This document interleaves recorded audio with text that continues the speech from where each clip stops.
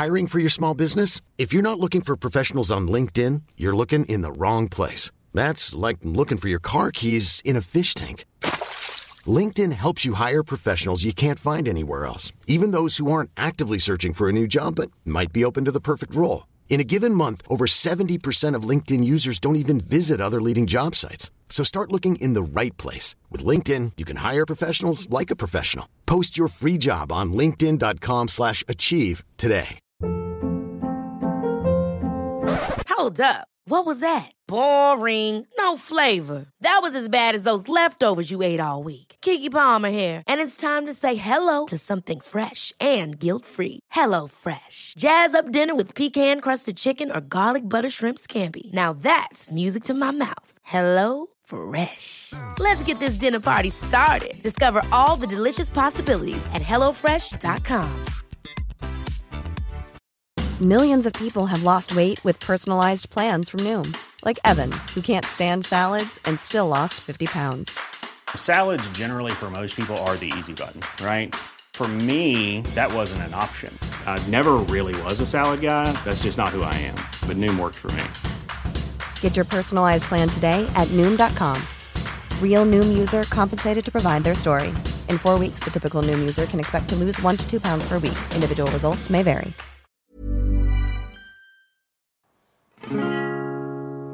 You're tuned to the Steve Donahue Show on CPL Radio, your one-stop daily source for Steve's take on the world of books.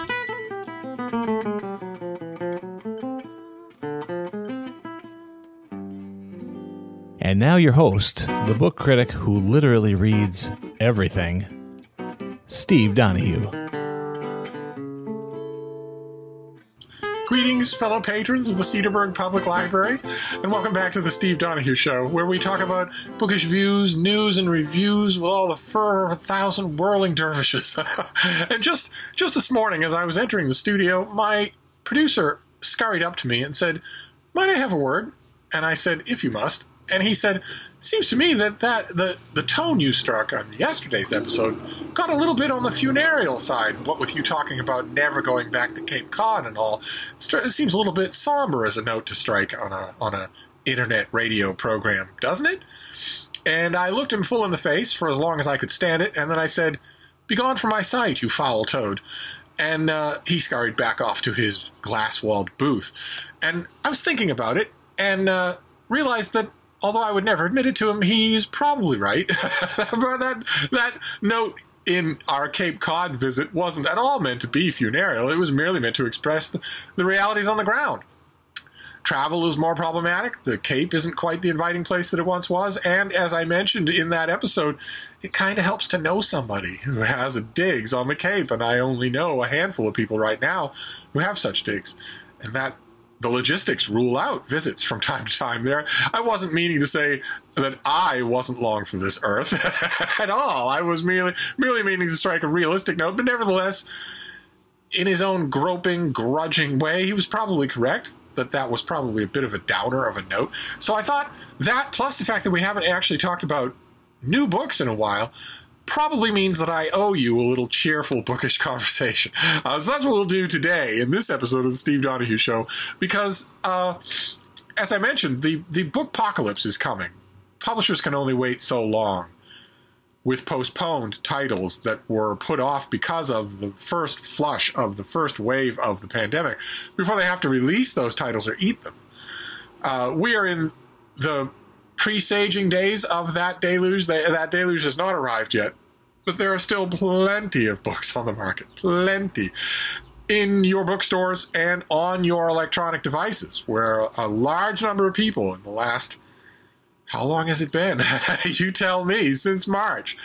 All these months, virtually all of 2020, a large number of people have been prompted by external circumstances to explore that ebook reader that they had in a drawer in the kitchen somewhere, their Kindle Paperwhite or their iPad. Explore it and see if they actually could make themselves accustomed to reading ebooks.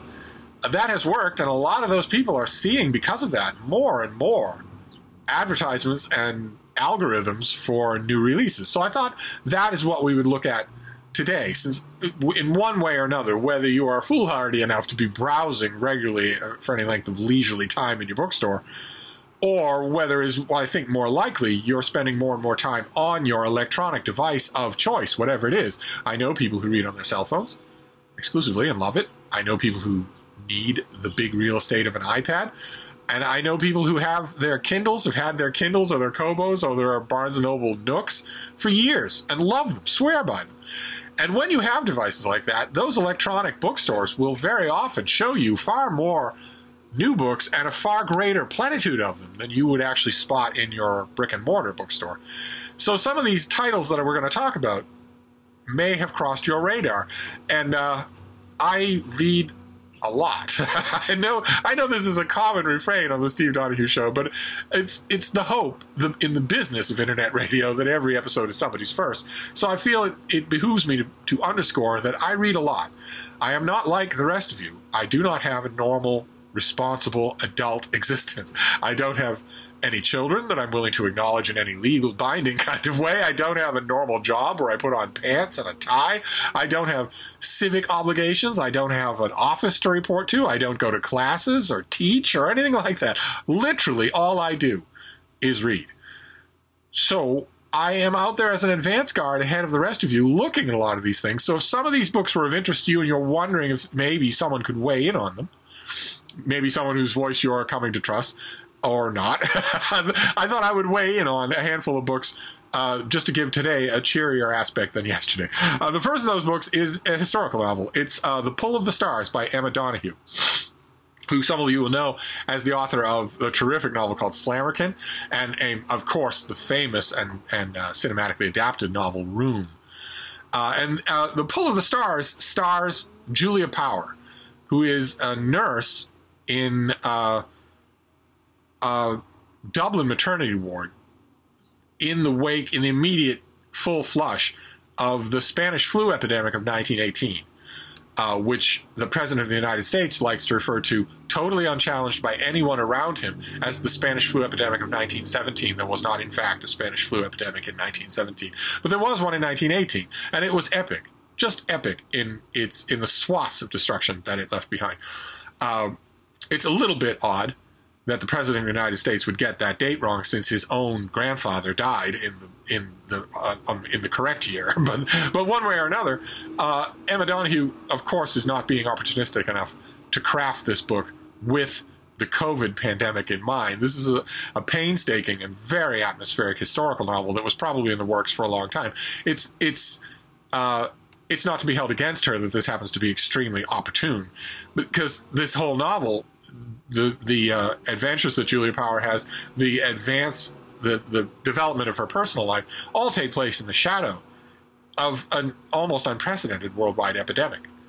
And The Pull of the Stars is actually very, very good. I won't need to stress that for any of this author's many fans. They have come to trust her over the years and know that no matter what she writes about, they're going to enjoy it. If you're not one of those fans, well, then The Pull of the Stars is a perfect place for you to correct that. It's not nearly as universally, bleakly depressing as Room, and it doesn't require you to make any real adjustments to fantasy elements like Slammerkin does. Instead, it's just a meat and potatoes, no pun intended, historical novel of long gone Dublin, and I think you will really enjoy it. Then the next one is nonfiction, for those of you who are nonfiction fans, much like myself, and it is Katie Mack's book, The End of Everything. And the title of her book then adds a parenthesis, astrophysically speaking, of course, because, again, unbeknownst to the author when she was working on this book, it appears in bookstores in the middle of not one, not two, but estimates range anywhere from 4 to 6 worldwide catastrophes. 2020 is the first year in quite some time in the modern era that looks, on the surface, a touch on the unsurvivable side for many different reasons. And the reason that subtitle is a little puckish is because this book is not about any of those catastrophes. This is about the catastrophe that looks at all of those and laughs. This is about the end of all catastrophes. This is about the end of the universe. What, astrophysically speaking, what can we estimate the end of the universe might be like? Katie Mack gives you a broad overview in her book about what astrophysicists largely agree was the beginning of this universe. Largely, they agree that it was a kind of explosive wave function in which all of the matter and energy and cosmic forces that we understand as basic to our universe were abruptly instituted. They were abruptly born in an event that is colloquially known as the Big Bang. And in the wake of all of the research that's been done on the cosmic background radiation and the nature of the Big Bang, astrophysicists have naturally started pondering, well, if that was theoretically how this universe began, how might it end? Will it be a big crunch? For instance, is there an elastic property to that expansion that will eventually contract? Is there some transcendence that might be coming at the end of that thing? Of course, nothing even remotely human will be there to see it. No, nothing will be. Because by the time the universe ends, most of, if not all of, the stars that give the heat and light necessary for life will be long gone. The book is, again, this was not intentional on the author's part, but it serves as a remarkable counterbalance to any kind of doom and gloom that you may be feeling about the day's headlines. And you might think that is counterintuitive. You might think, well, if I'm feeling doomy and gloomy about reading the day's headlines, surely reading a book about a cataclysm that's a million times worse than anything I read about will be a million times worse to read. But no, if you're anything like me, it's oddly cheering. It's oddly cheering to read that and know, well, okay, we do have bigger problems. We're just not going to be around to see them. It's, in terms of popular science, it's a hoot. Just delightful. Because I didn't just feel that I owed you book reviews. I also felt that I owed you some positive book reviews. Because the last time we talked about books, they were all negative. New releases, that is. All of the Cape Cod books and authors that I mentioned are aces. But before that, the book world is largely full of gigantic pieces of poop when it comes to new books. So I thought I owed you some positive recommendations as well. And the end of everything, astrophysically speaking, is terrific. If you are interested in popular science, or you know somebody who is, you should definitely pay it attention. The next one is also nonfiction. It's of a little bit grimmer and more ripped from the headlines nature. It's called Show Them You're Good by Jeff Hobbs, in which he studies 4 young men in Los Angeles who are just about at college age. And all 4 of them, they're very different. They come from very different socioeconomic backgrounds, very different family backgrounds. They have very different aspirations. And all 4 of them are approaching the prospect of college, some kind of accommodation with that new future in very different ways. And Hobbs does them the remarkable compliment, and you, the reader, pays the remarkable compliment of not condescending. I don't know if you've noticed this in popular nonfiction, and especially in popular fiction, but popular nonfiction that deals with young men at exactly this age, right on the edge of deciding a lot of the aspects of their young adulthood, can be so condescending, so amazingly condescending. There has been a mainstream media narrative that's been fed into the culture for the last 10 years that young men of that age are basically non-sentient predatory animals.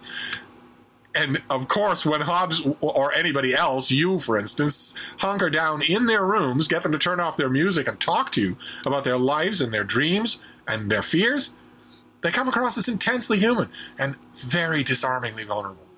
And Hobbs captures all of that in this book. It's amazing. It will make you think, and not just about these 4 boys, although he does a novelist's job of bringing them to life, but about the young men in your life. It will make you think about them.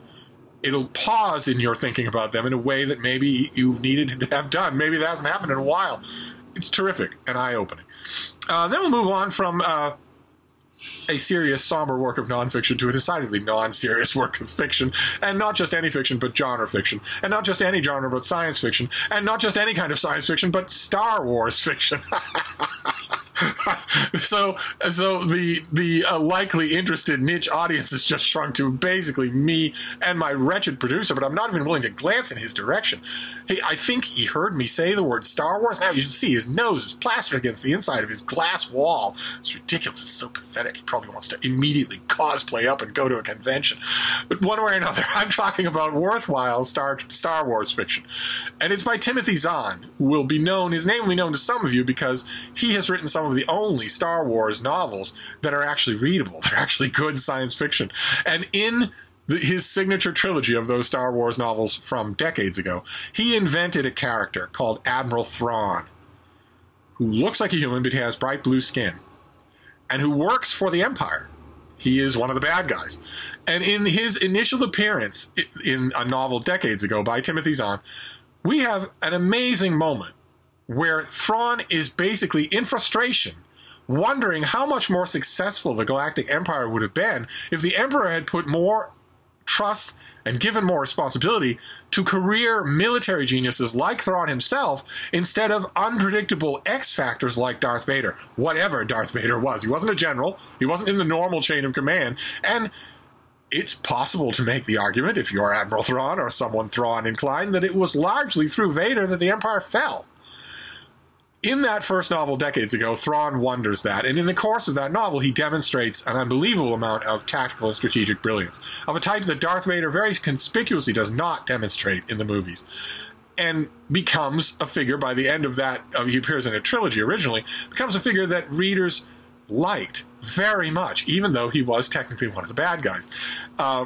And Timothy Zahn has gone back to this character a couple of times, and he is back to him again in a new trilogy that, in a very annoying 21st century way, has 5 or 6 different titles for you to choose from.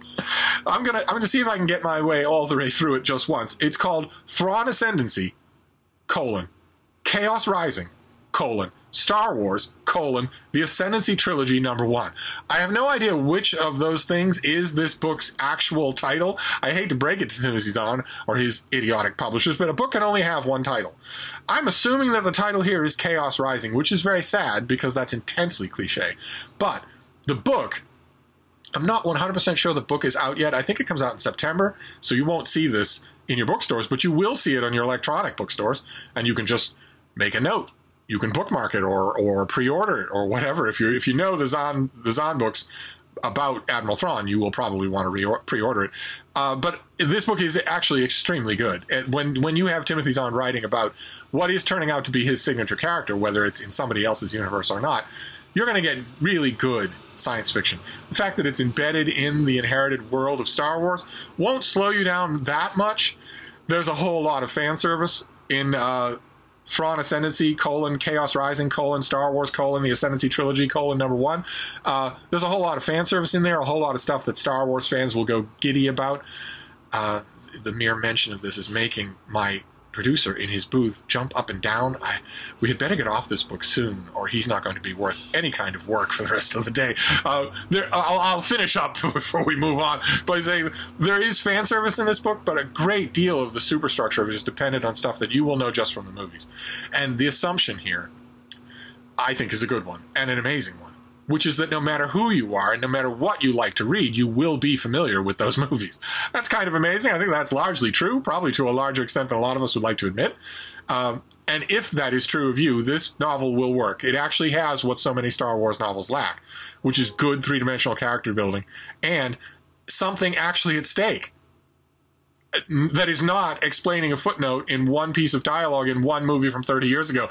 There's actually drama at stake in Thrawn Ascendancy, Chaos Rising, Star Wars, The Ascendancy Trilogy #1. So it is a recommend when it finally gets to you. The next one is The 99% Invisible City by Roman Mars and Kurt Kolstad. And this book takes as its initial observation that most humans live in cities now. And that number has been steadily going up and is likely to continue steadily going up. Most people live in cities or in the direct orbit of cities. And yet, as our authors point out, and I can attest that this is true, most people who live in cities don't see them. They don't look at what's around them. Or they see it, but they don't question what it is. And these authors dig into that superstructure. They dig into the world beyond the skyscraper in amazing ways. Just amazing ways. And once again, as with the universal assumption in Star Wars, so too the universal assumption here, which is that if you want this book, you almost certainly live in a city. So it will apply to you. These two dig into the hidden architecture, the hidden levers and pulleys, the hidden meaning, even the hidden language of all cities. With lots of local examples, lots of specific examples, but all of it is mappable onto a general picture that is just fascinating, just absolutely fascinating. Speaking of someone who's lived in cities for a great number of cities for a great number of years, I just couldn't stop reading. Then the next one is a paperback release. We'll finish up with a paperback release. It's a slim little thing. You might have missed it, especially since paperback releases are backlogged in a lot of American retail bookstores. They're not given as much space on the sales floor, and a lot of the stores are just mercilessly backlogged in unpacking and displaying things. So I wanted to bring this to your attention. It's the English language translation of The Order of the Day by an author named Eric Vuillard, V-U-I-L-L-A-R-D, translated into English by Mark Polizzotti. And it's a slim little book, but boy, will it stick with you. It's history. But it's 100 pages long, and it starts out with there are two main events in German history, little events in German history, that it concentrates on until the author weirdly and convincingly extrapolates a whole bunch of stuff from them. But it starts out with a meeting in 1933 between a bunch of industrialists and businessmen and the members of the fledgling Nazi Party. The purpose of the meeting being to pump money into the fledgling Nazi Party, and the underlying commentary in Vuillard's writing about the meeting being that no one at that meeting really knew what was going to come from such an alliance. And the book splits its attention also with another historical event, and this is with the Nazis fully entrenched in power. The year is 1938, and they are planning the annexation of Austria, the Anschluss, which was both a perfect example of ruthless blitzkrieg warfare, because of course Austria didn't want to be annexed, and also a perfect example of Nazi-style blitzkrieg public relations, because very often, even in textbooks today, the Anschluss will be referred to as a reunification of Germany and Austria, when it wasn't anything of the kind. It was a conquest. And that original characterization of the Anschluss came from the Nazis in 1938. And you might think at the beginning of The Order of the Day that these two events are only very tangentially connected, but the author does a fantastic job of meditating on them and all of the factors involved, the levers and the might-have-beens. For a short book on history, for a short meditation, it is incredibly gripping. And like I said, it will stick with you. And there you go. That's just half a dozen recommendations of books that are either out now or coming out soon, to sort of correct the tone imbalance here on the Steve Donahue Show. I'm going to wrap up this episode for now. I have to go and check on my producer, because I was really a tactical misstep on my part to mention Star Wars quite so often in his hearing. I have to go and check on him and make sure that he recomposes himself. So I'm going to wrap up this episode of the Steve Donahue Show for now, and wish you all happy reading, and we'll talk to you tomorrow. Thank you for your attention. The Steve Donahue Show is a production of CPL Radio, a service of the Cedarburg Public Library located in Cedarburg, Wisconsin.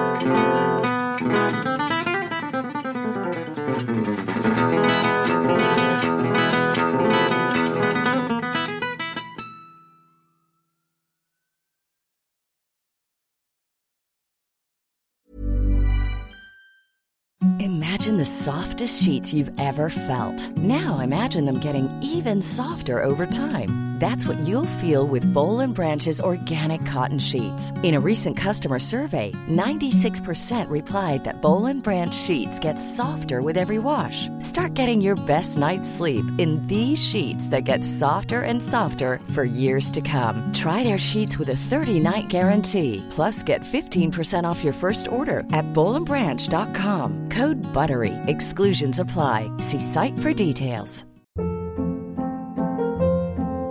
Hold up. What was that? Boring. No flavor. That was as bad as those leftovers you ate all week. Keke Palmer here, and it's time to say hello to something fresh and guilt-free. Hello Fresh. Jazz up dinner with pecan-crusted chicken or garlic butter shrimp scampi. Now that's music to my mouth. Hello Fresh. Let's get this dinner party started. Discover all the delicious possibilities at HelloFresh.com.